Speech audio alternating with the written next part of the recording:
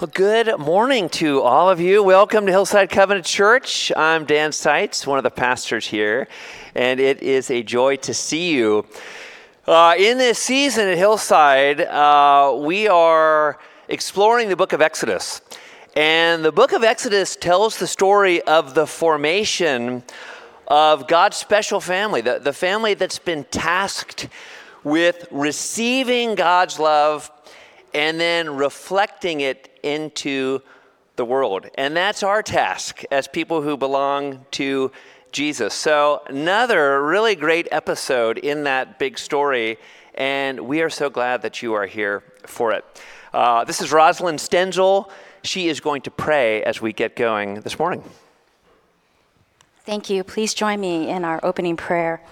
Oh, Father, you are so good. We praise you, Lord, because you are so good, and thank you for the freedom that we have to gather here this morning and to worship you at this beautiful church here in Walnut Creek, Lord, Hillside. And Father, I pray that you would give us, that you would speak through Pastor Stephen, and your Holy Spirit would work through him, and that you would free us from any worry and fear and distractions that we might have, and give us a posture of listening and receiving and taking it with us, Lord, when we leave, Lord Jesus. Thank you, because you do not give us a spirit of fear, but of love and of peace and discipline, Lord. So, Lord, I pray that we would have that, Lord, in our pocket and not be afraid to spread the good news, Lord, because you are so good. In your holy name we pray. Amen. Amen.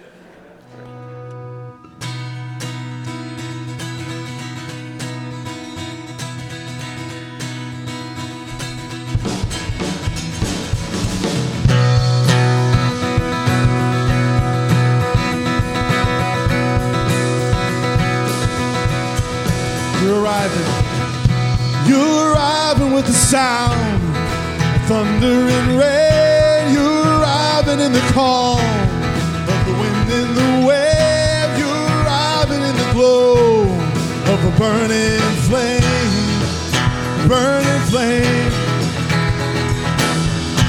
Praise awaits you at the dawn when the world comes alive. Praise awaits you in the darkness, shines in the light. Praise awaits you with the song of love and desire, love and desire. Here comes the King, oh bow down, lift up our voices unto the Lamb. He's the King, we all bow down, we all bow down.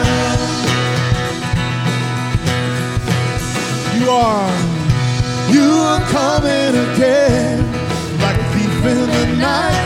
You're coming again, with a shout from the sky.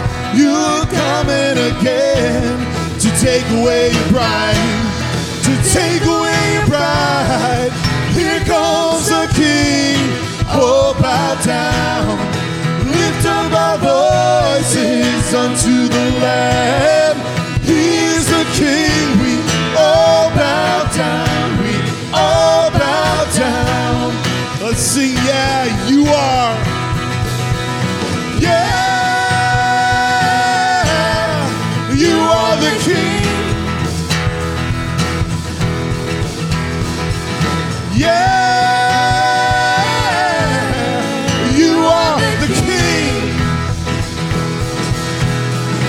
Here comes the King, oh bow down, lift up our voices unto the Lamb. He is the King, we all bow down, we all bow down. Yeah, yeah, here comes the King, oh bow down, lift up our voices unto the Lamb. He is the King, we all bow down, we all bow down, we all bow down.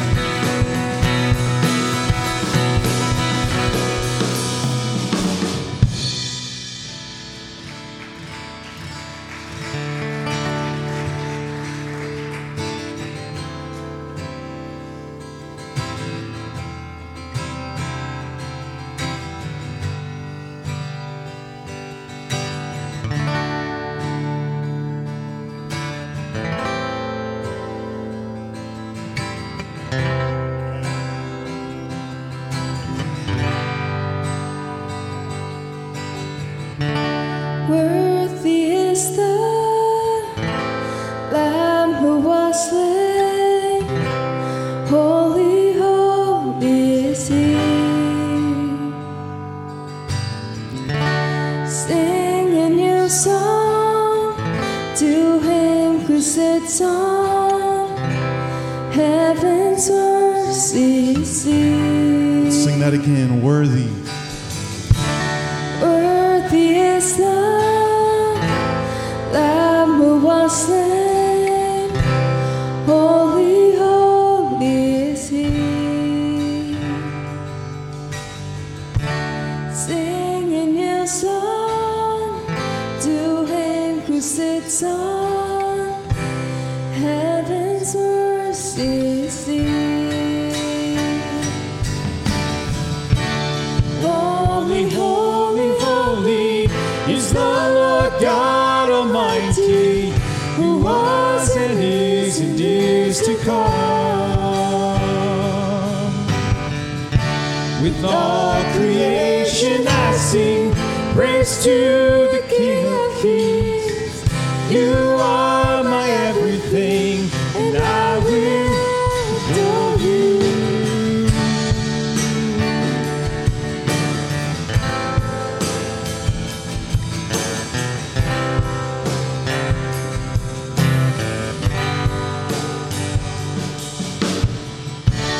Both in rainbows of living color, flashes of lightning, rolls of thunder.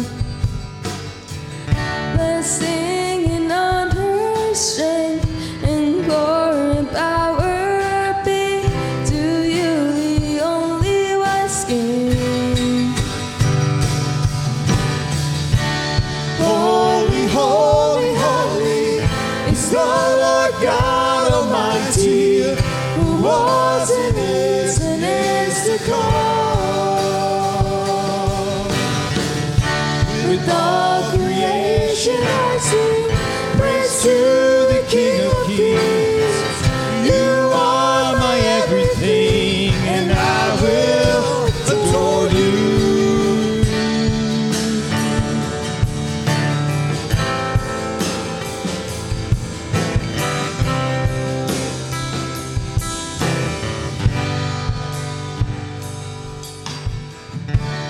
Filled with wonder, I should wonder at the mention of your name. Jesus, your name is power, breath and living water, such a marvelous mystery. Filled with wonder. Filled with wonder, I should wonder at the mention of your name. Jesus, your name is power, breath and living water, such a marvelous mystery. Holy, holy, holy is the Lord God Almighty, who was and is to come. With all creation I sing praise to the King of Kings. You are my everything, and I will adore you. Holy, holy, holy is the Lord God Almighty, who was and is to come. With all creation I sing praise to the King of Kings. You are my everything, and I will sing holy, holy, holy is the Lord God Almighty. You are worthy. Yeah, let's sing that again. Holy, holy, holy. Praise to the King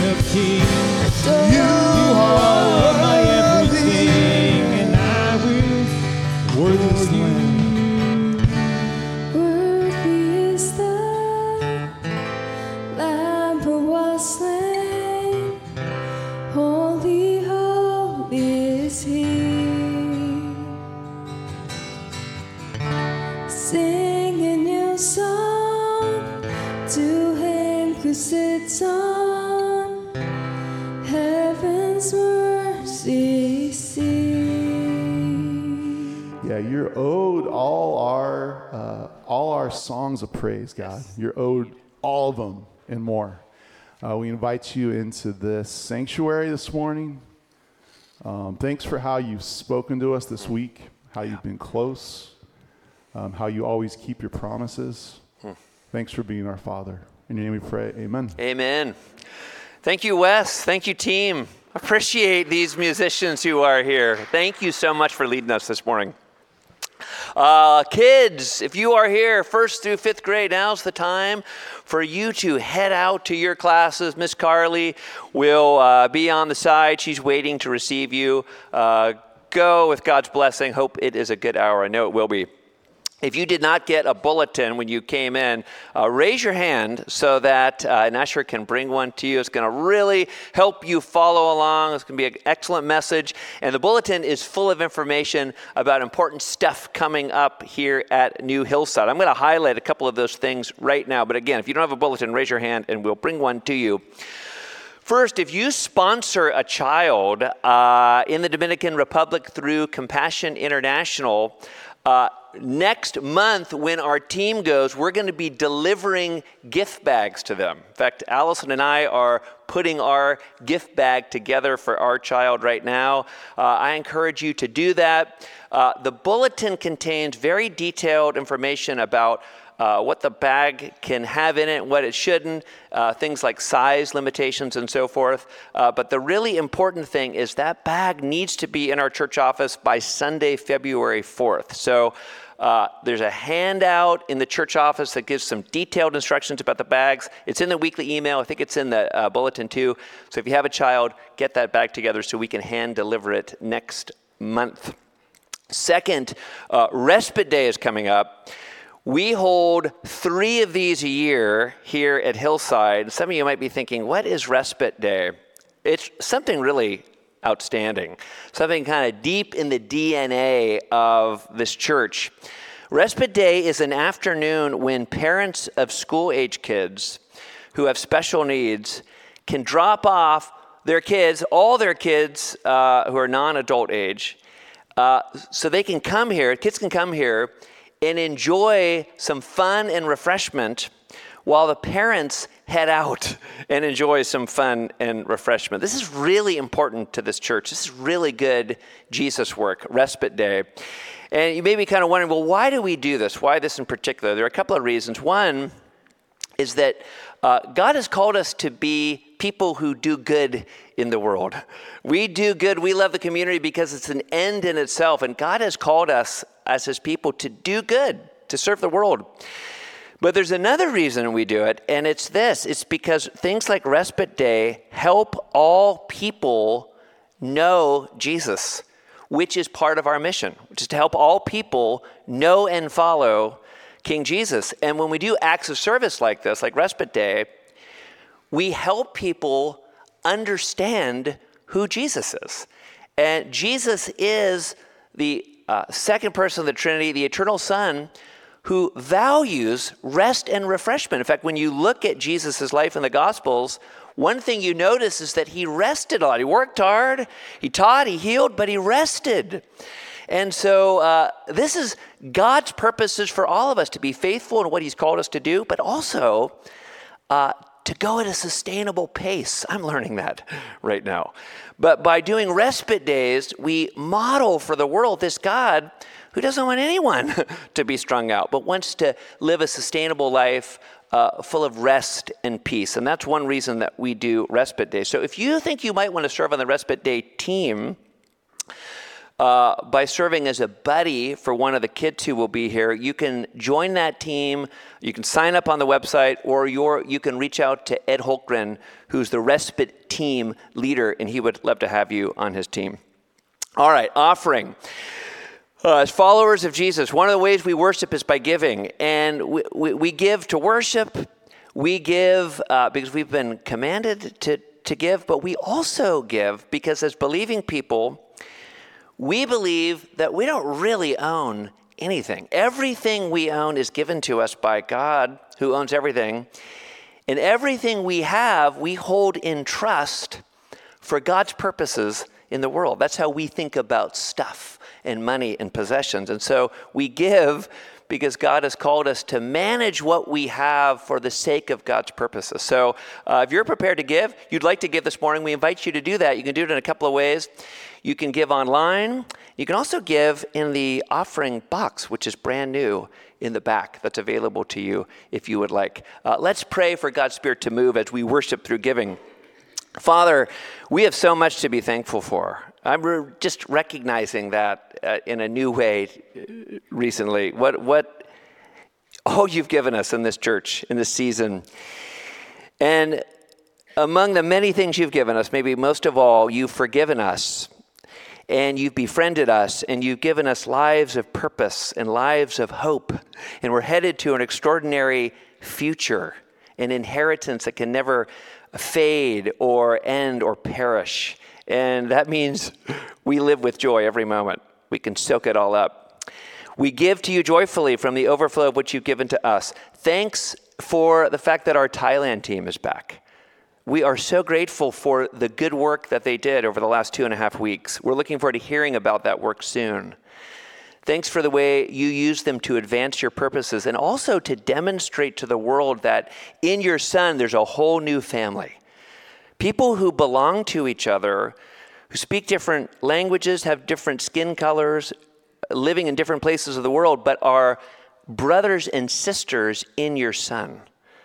And thanks for the way they modeled that over these last 2 weeks. Thanks for bringing them back safely.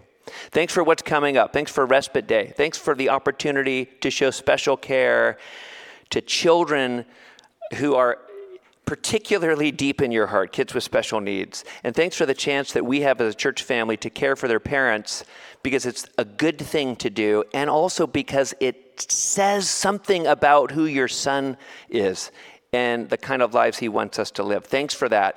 Assemble your team for the next Respite Day, which is coming up. And we ask, Holy Spirit, that you would work through us all this week as we make your name known. We remember who we are. We're your name bearers. And our calling is to receive your love and then to reflect it into the world, making known yourself, your identity, your name as creator and father of Jesus. Thanks for the opportunities you're going to give us this week. Bless the men as they head out on retreat next weekend. We pray all this in the name of Jesus, our King. Amen. Okay, would you stand up? You know what time it is. It's mixer time. And so here's what I want you to do. I want you to find somebody who you haven't talked with for a while. Form a little group. Okay, and here's your question. This is your get to know you. Why is that funny? We do this every week. Find somebody you haven't seen in a while, and here's your question. God appeared to Moses in the burning bush. When God draws close to you, how does he do it? How does God draw close to you? That's your question. So take a few minutes to talk about that with your small group.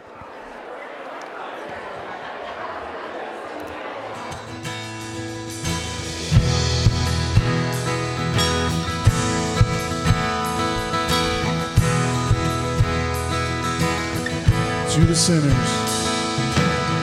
sinners, as it may sound strange, the freedom could be found through death and pain.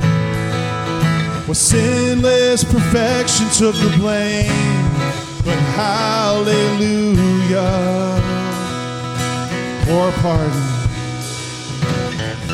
pardon it would take the cross. Salvation paid for at the highest cost. Our redemption gained in heaven's loss. Oh, hallelujah. What can wash away my sin?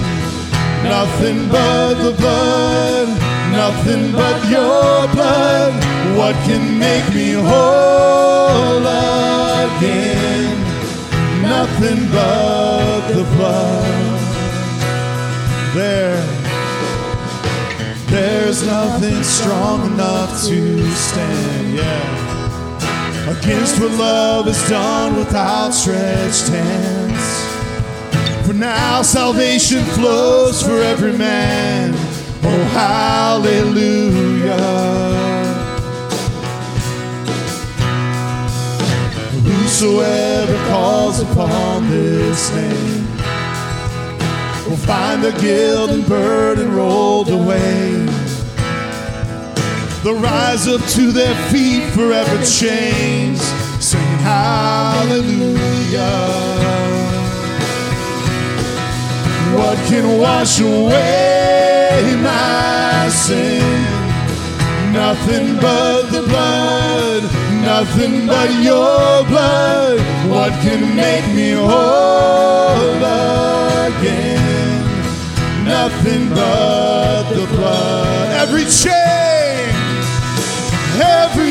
chain and fetter broken. Just one drop can make us clean. There is nothing it can rescue and redeem. It has triumphed over darkness, crushing every enemy, bringing healing, bringing freedom, bringing peace. What can wash away my sin? Nothing but the blood, nothing but your blood.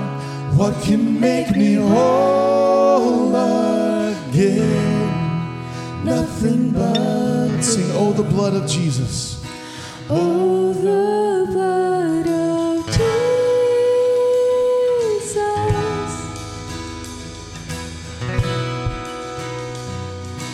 Oh, the blood of Jesus.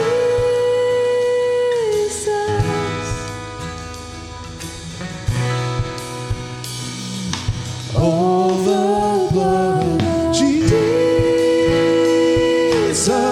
Yeah, we praise you, Lord. Yeah. Oh, the blood of Jesus. Oh, come let us adore him. Oh, the blood of Jesus. Oh, come let us adore him.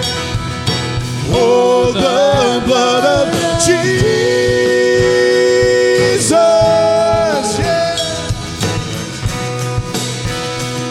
What can wash away my sin?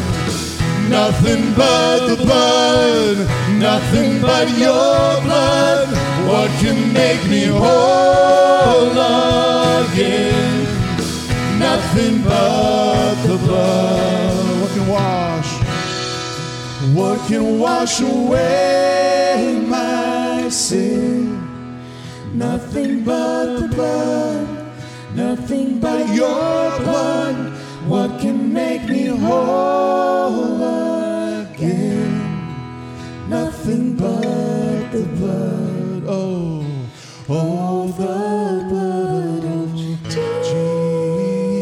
Jesus. Yeah, yeah.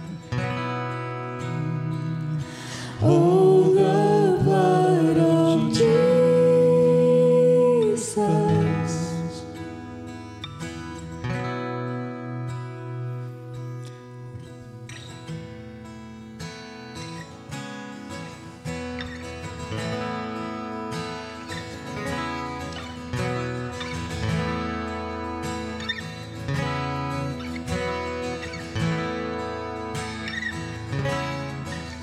In the glory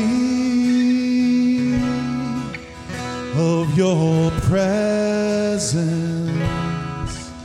I find rest for my soul. In the depths of your love, I find peace, makes me whole. I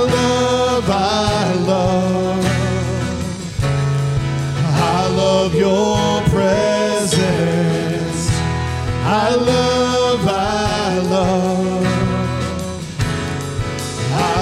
your presence.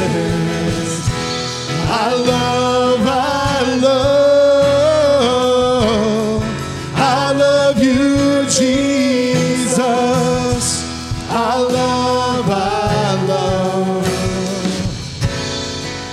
love your presence.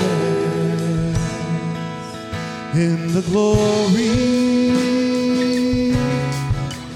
of your presence, I find rest for my soul. Peace, the depths of your love, I find peace, makes me whole. I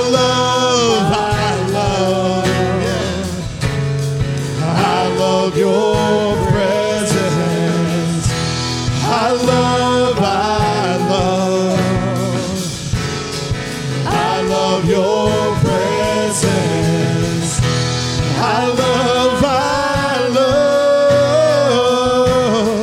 I love you, Jesus. I love your presence.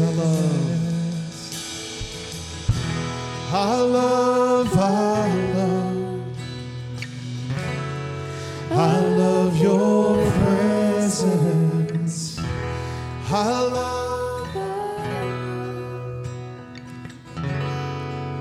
love your presence.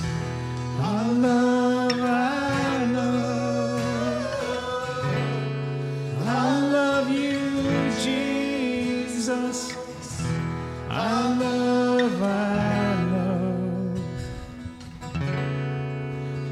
love your presence. Father, may your presence just dwell in this place with us today as we get ready to explore your word. May we have ears open to hear, hearts open to receive. May your presence just dwell with us. May we love being in your presence. In your awesome, awesome name, amen. All right, you can go ahead and have a seat. Hello, Hillside. Oh, it is good to be with you. My name is Stephen Weissong. We are continuing our series, The Rise of the Name Bearers. This sounds like the next blockbuster summer movie. And together we are exploring Exodus, and we're discovering what it means to belong to God and carry his name with us out into the world. And the account of Exodus is epic and full of wonder and real life applications for the people back then and for us today. And the ultimate hope of this exploration is that we would see Jesus, we would see the evidence of Jesus at work in Exodus.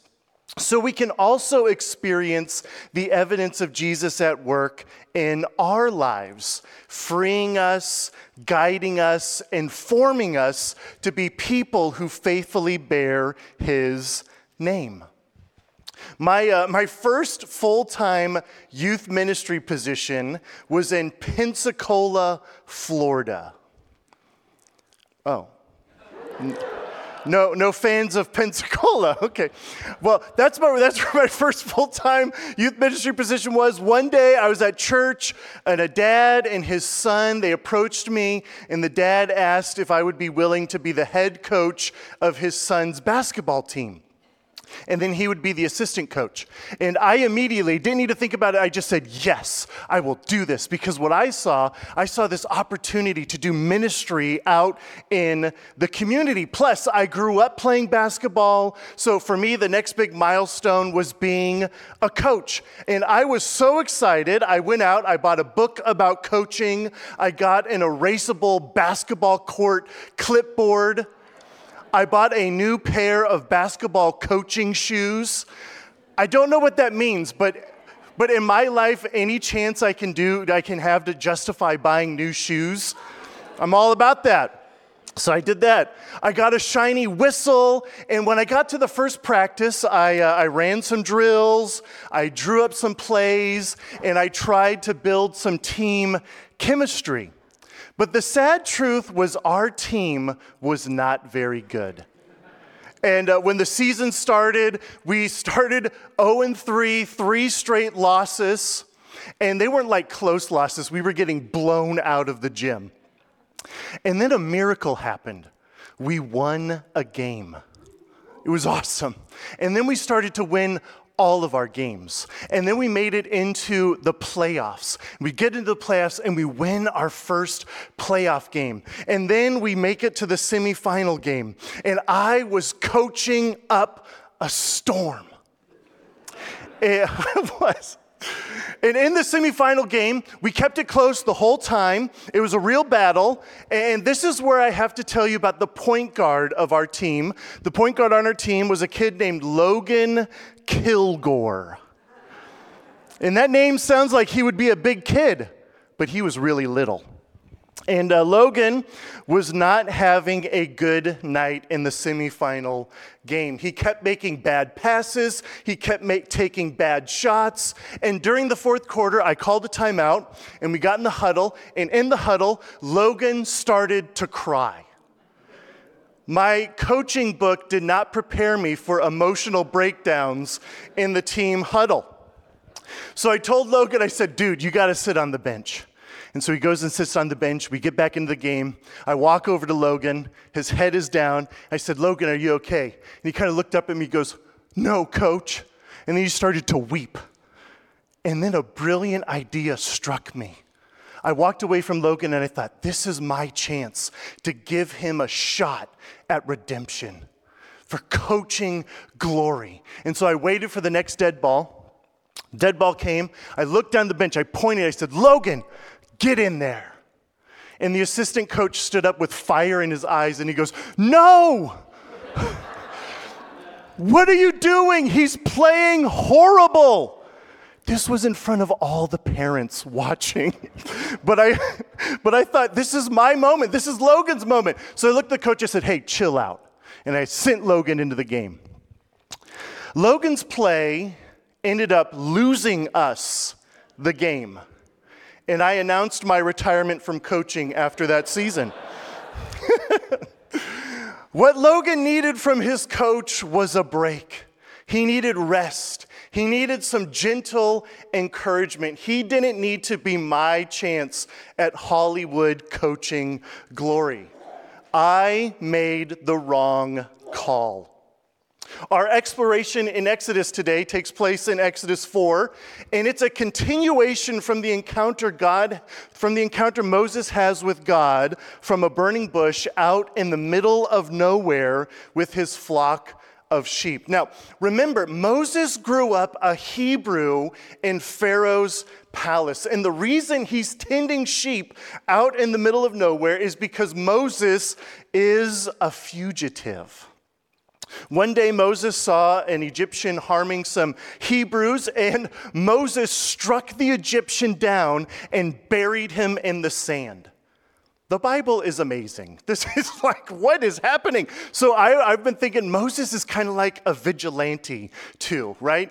Egypt is the political power at the time. The Hebrews are the enslaved workforce. And now the Egyptian police want to get rid of Moses. And the Hebrews, they were not impressed by what Moses did. So Moses ran away.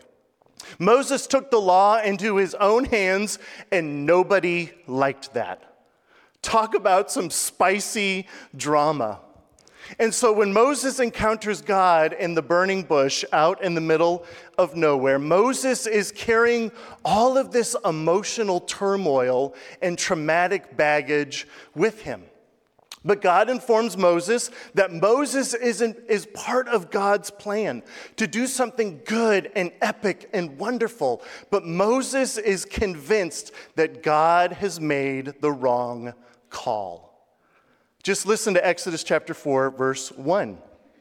Moses answered, "What if they won't believe me and will not obey me, but say, 'The Lord did not appear to you'?" I find it so fascinating that Moses is literally experiencing a supernatural phenomenon. A bush is on fire, it isn't burning up, and God is speaking to him. God is literally giving Moses his life mission supernaturally. That's incredible. And instead of throwing a praise party, Moses gets worried about what other people are going to think about him. God, if I go and tell people you sent me, Moses is saying they're going to reject me. Maybe the biggest thing that prevents us from sharing our experiences with God to other people is we're afraid that they won't believe us. It's the fear of rejection. So often, because of our past mistakes, we get tricked into believing that God could never use someone like us, that people will see through us, that God made the wrong call. And you know what? God wants people to see through us, because when they do, God knows they will find in us, what they'll see through us is God's good and holy love at work in us. And that's what people need the most. But Moses thinks God made the wrong call. Moses tells God, in essence, hey, I'm a nobody. God, you can't use a nobody. In her book, Daring Greatly, author Brené Brown talks about what she calls the scarcity mentality that we each have about ourselves. And she says one of the main thoughts we have about ourselves is the thought, I am never enough. I'm never enough. And this is the inner self-talk many people frame their lives around. In essence, it's, I'm nobody. You know, sin tricks us into thinking we are nobody. But sin doesn't make us nobodies. Sin makes us lost. But in God's eyes, we are somebodies. We are so valuable to God. God goes out searching to help us find him, and in the process, find ourselves in his love. God calls Moses to be the chosen leader for God's people, and Moses says, I'm nobody. Moses thinks God made the wrong call. And see, what Moses is doing is Moses sees all of the challenges before him. He's looking ahead and he knows how hard it's going to be. Moses is looking, he sees the wickedness around him, and then Moses is looking inward and he sees the weakness in him, and he thinks God made the wrong call. He chose the wrong person, and we do this too. And this mentality of ours, of thinking that we are never enough, causes us to be inactive in our faith. And before we know it, we become paralyzed by a false sense of self-doubt and a loss of identity. And for some of us, we think it's our past that prevents God from using us. For others of us, we think it's our intelligence or our looks or our personality, or our social status. For plenty of us, we are bombarded by big breaking news stories, and we wonder how our small lives could do anything. And when our primary thought is about how insufficient we are sidelining ourselves from experiencing the sufficient power of God. Because get this, God always makes the right call. He always makes the right call. And when God calls us, he isn't making a mistake. God knows exactly who he is. And because God knows his identity perfectly, God is in the perfect position to tell us who we are. Because God made us. And to God, you are valuable, you are wonderful, useful, and brilliantly made. And so this got me thinking about basketball. Basically, Moses' actions have landed him on the bench. And Moses has had 40 years to sit on the bench. And now God is calling Moses to get back in the game.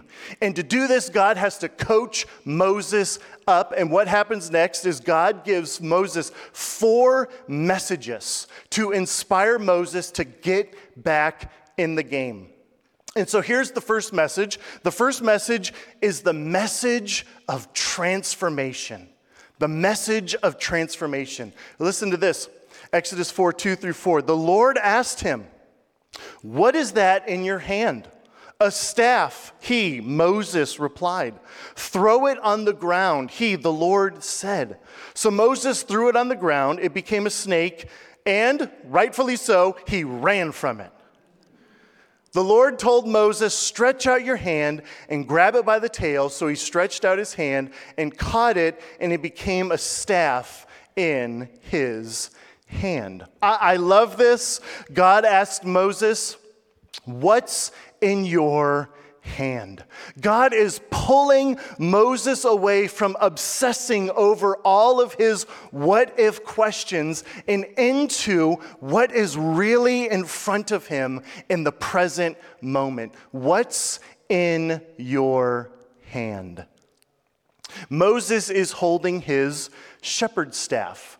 And I think a lot of us think God has to put something else in our hands if we're going to be used by him. But God uses what's already in our hands.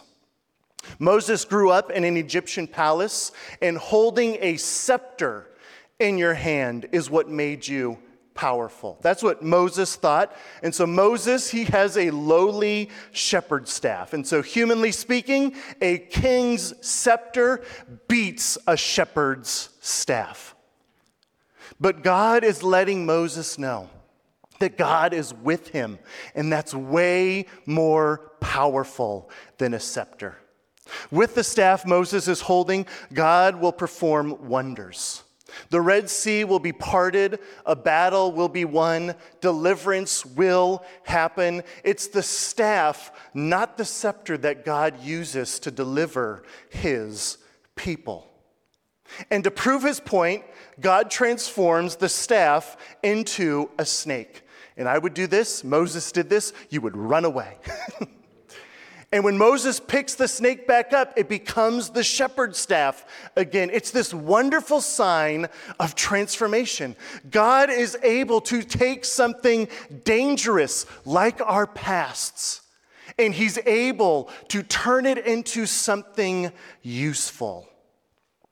But it's not just about the transformation of the staff into a snake. It's the transformation of Moses and his identity. I mean, think about it. Here Moses is a shepherd of sheep, and when he leaves this encounter with God, he will become the leader of a nation or a shepherd of people. God always makes the right call, and he uses what's already in our hands. Whether that's a tool, a skill, a passion, a device, or your baby's diaper. God uses what's in your hand to make a difference around you. The key for us is to entrust what is in our hands into the hands of God. The second message is the message of testimony. Listen to what happens next. Verse 5. This will take place, he, the Lord, continued, so that they will believe the Lord, the God of their ancestors, the God of Abraham, the God of Isaac, and the God of Jacob, has appeared to you. God reminds Moses who he is and what he's like. The same incredible and unstoppable and compassionate God of Moses' ancestors, the God who is all-powerful, all-loving, and true to his word, is here in that moment with him. It's a reminder for Moses to believe in God and take God at his word. The same God who was with Moses' ancestors is still alive and active and present. And he's still alive and active and present with us today. But God isn't finished yet. You've met Moses for 2 weeks now. He's stubborn. So God has a third message for him, and this one is pretty cool. The third message is the message of restoration. Listen to what happens. In addition, the Lord said to him, put your hand inside your cloak. So he put his hand inside his cloak, and when he took it out, his hand was diseased, resembling snow. Put your hand back inside your cloak, he said. So he put his hand back inside his cloak, and when he took it out, it had again become like the rest of his skin. If they will not believe you and will not respond to the evidence of the first sign, they may believe the evidence of the second sign. Again, the Bible is so cool. God gives Moses a magic hand. It's awesome. This is a sign, it's another miracle of transformation that God can take something that is unhealthy and restore it to something that's good as new. God has a call and a purpose for every single person. God heals us, transforms us, and unleashes us into the world around us to be bright, shining lights for his name. And that's one of the reasons that God appears to Moses in the burning bush. The burning bush is God's way of showing Moses what he has planned for him. Moses is the weak bush, but God is the empowering fire. And with God's help, Moses can accomplish anything. But there's a warning in God's fourth message, and it's the message of missed opportunities. Listen to what happens. Verse 9. And if they don't believe even these two signs or listen to what you say, take some water from the Nile and pour it on the ground. The water you take from the Nile will become blood on the ground. The staff turning into the snake, the hand becoming unhealthy and diseased, and now the water turning to blood, all have to do with life and death. And they anticipate the struggle for freedom that's about to happen in Egypt. But God gives us his word, and he shows us his miraculous work to give us hope. And with the water turning to blood, God is giving a glimpse of how we can be so caught up in our own stuff, we miss being part of God's family. You see, if we won't receive God's word or miracles, what's left is a missed opportunity.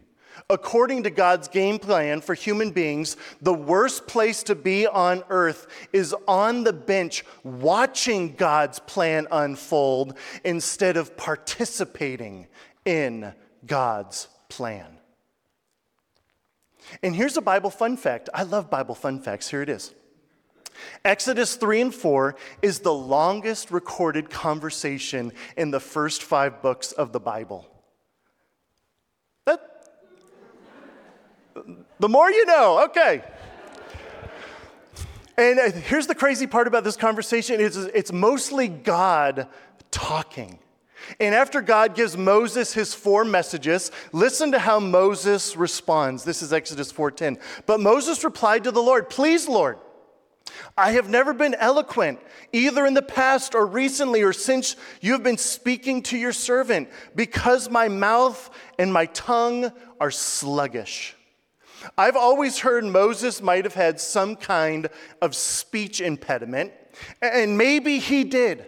But in his Holy Spirit-inspired message in Acts chapter 7, here's what Stephen says. This is who I'm named after, by the way. A Stephen fun fact. Wow!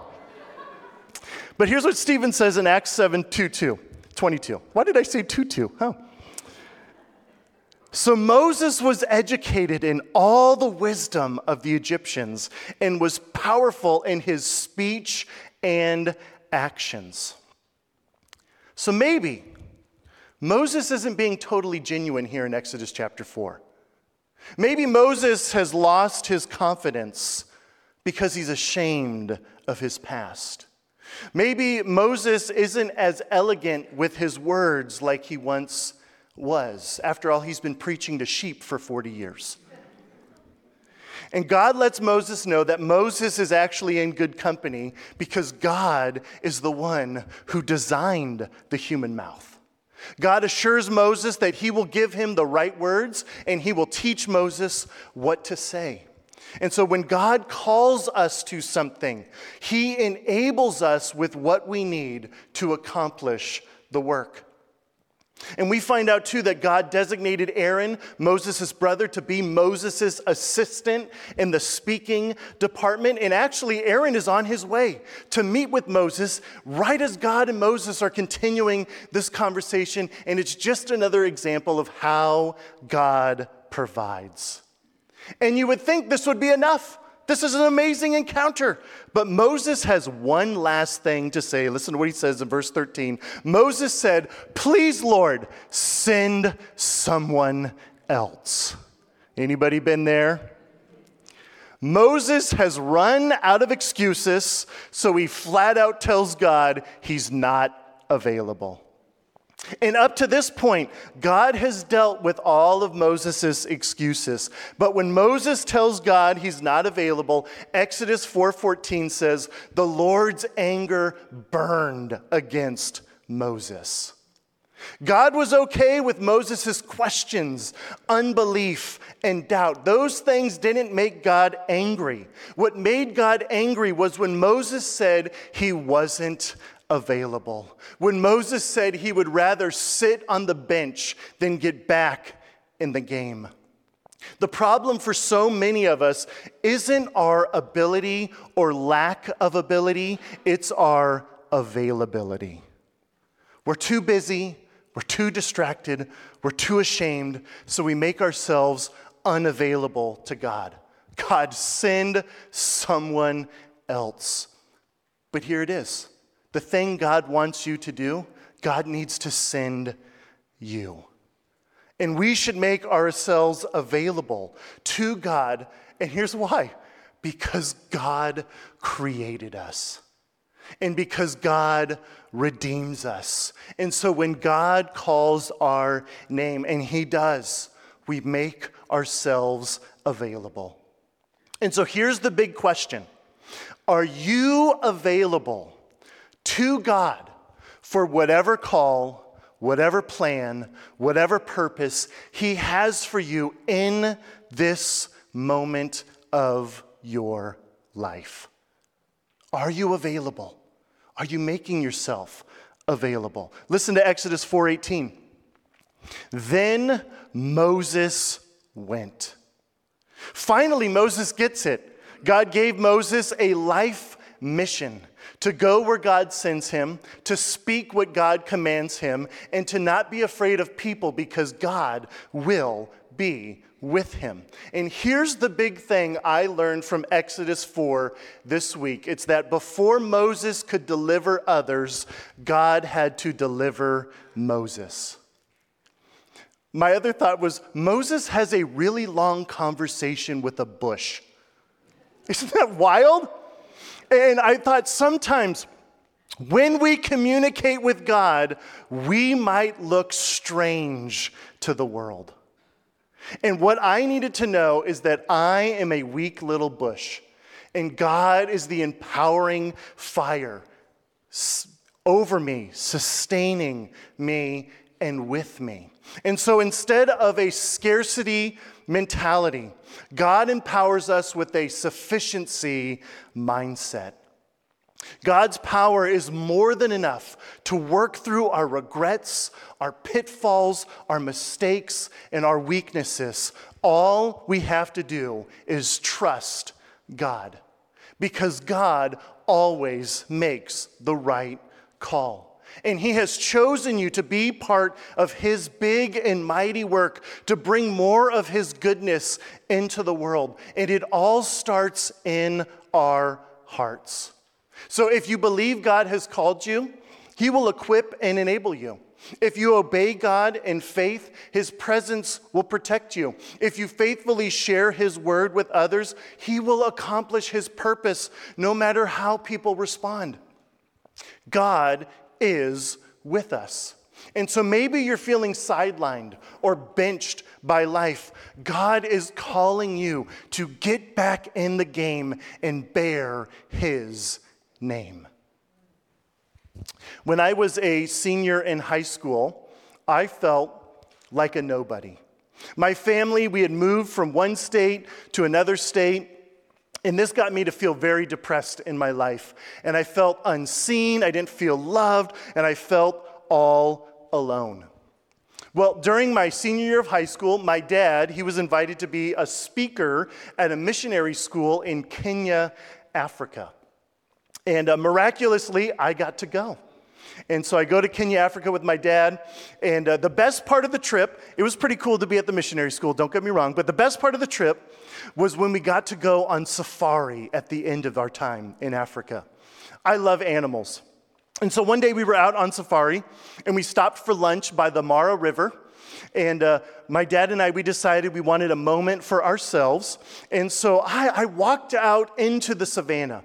And I just remember I looked out, and it just stretched for miles and miles and miles. I couldn't see the end of it. I just saw the horizon. It was awesome, the savannah. It was so cool. And then I looked up. The sky was blue and so vast. And in that moment in Africa, I felt so small. I'm 6 feet 4 inches. It takes a lot for me to feel small. But in that moment of smallness, as I'm dealing with all of my own stuff, feeling like a nobody, feeling alone, feeling unseen, in this moment of smallness, I felt like God spoke into my life. And what I felt like God say to me was, Stephen, you might feel small, but I see you. I see you and I love you. And that was the moment in my life where God became real to me. God used that place to deliver me and transform my life. And I'm standing in front of you because God took me to that place. And in that place, I experienced him. And in that place, I felt like God started to give me my life mission. I want to communicate God's love to everyone because God communicated his love to me. Now, there's still a lot of work that God has to do in my life. But I go back to that place to always remind myself of who God is and who God says I am. And so when God wants us to experience a change of perspective, he often gives us a change of scenery.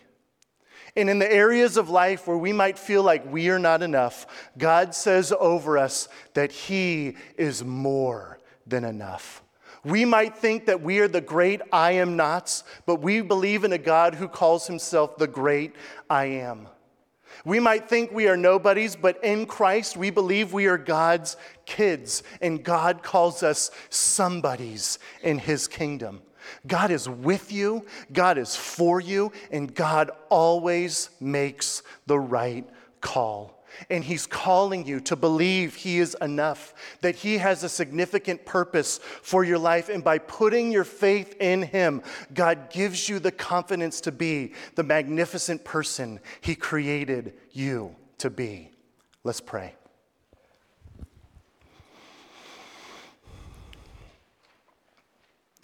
God, there's probably a lot of us in this room that we look at the things happening in our world, the big breaking news stories, and it looks challenging, and we look around the world and we see all of this wickedness, and we look in our own lives and we see weakness, And yet, God, you are placing a call on every single one of us to get in the game for your goodness, for your glory, and to show your love. God, where we think we don't measure up, where we think we aren't enough, you are more than enough. You with us, guiding us, calling us, preparing us is more than enough to get us to go where you are calling us to go. God, thank you for your love for us. Thank you that you meet us in our smallness. Thank you that you empower us with your Holy Spirit and your presence. Thank you that Jesus came and walked with us, showing us how to walk with you as well.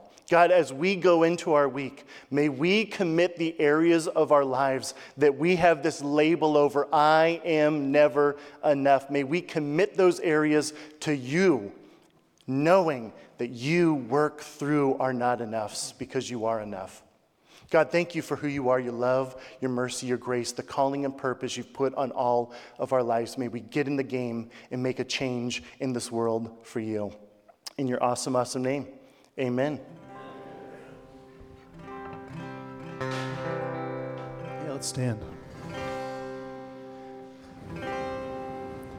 This isn't on the slide, but we'll just start with this. All of you is more than enough for all of me, for every thirst and every need. You satisfy me with your love, and all I have in you is more than enough.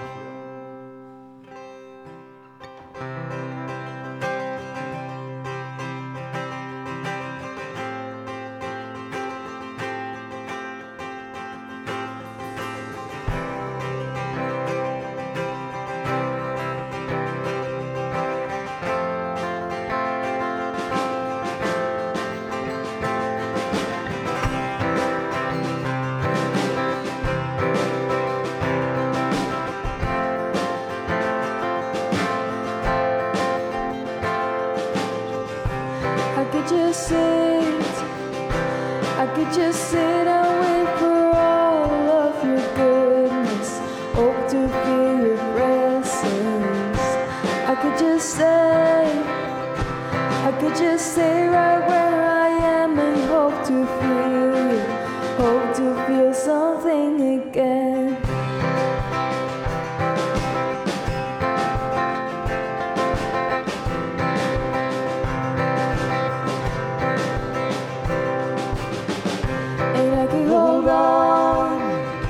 I could hold on to who I am and never let you change me from the inside.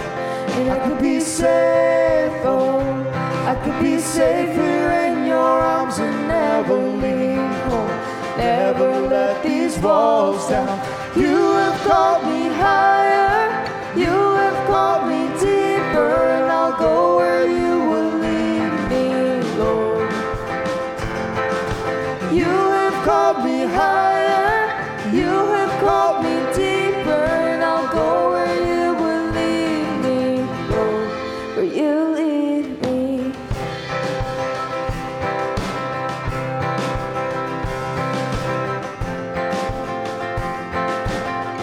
I can hold on. And I can hold on, Yeah. I can hold on to who I am and never let you change me from the inside. And I could be safe, oh, I could be safe here in your arms and never leave home. Never let these walls down, but you have called me higher, you have called me deeper, and I'll go where you will lead me, Lord. You have called me higher, you have called me deeper, and I'll go where you will lead me, Lord, where you lead me.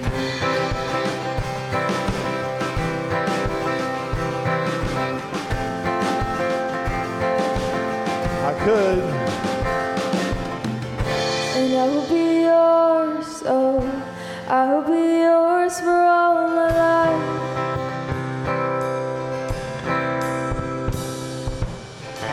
And I will be yours, oh, I will be yours for all my life.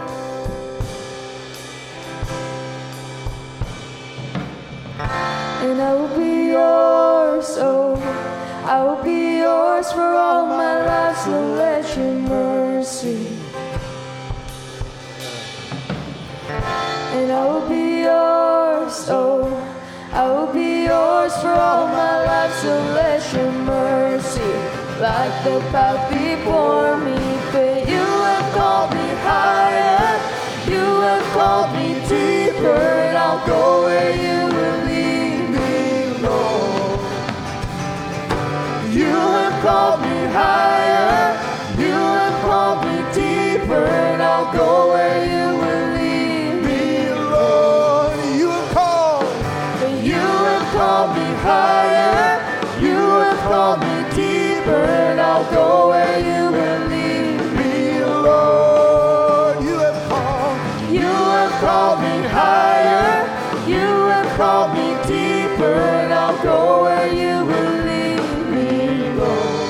You lead me. You lead me, Lord. Where you lead. You lead me.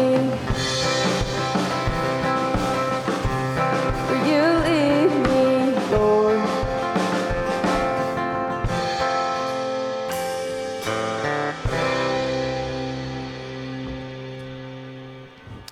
Whoa, that was an amazing song. That was awesome. I feel like that's just the send up. But I've been dwelling on something Jesus said in Matthew 9:37 this week. Here's what Jesus said. Jesus said to his disciples, "The harvest is great, but the workers are few.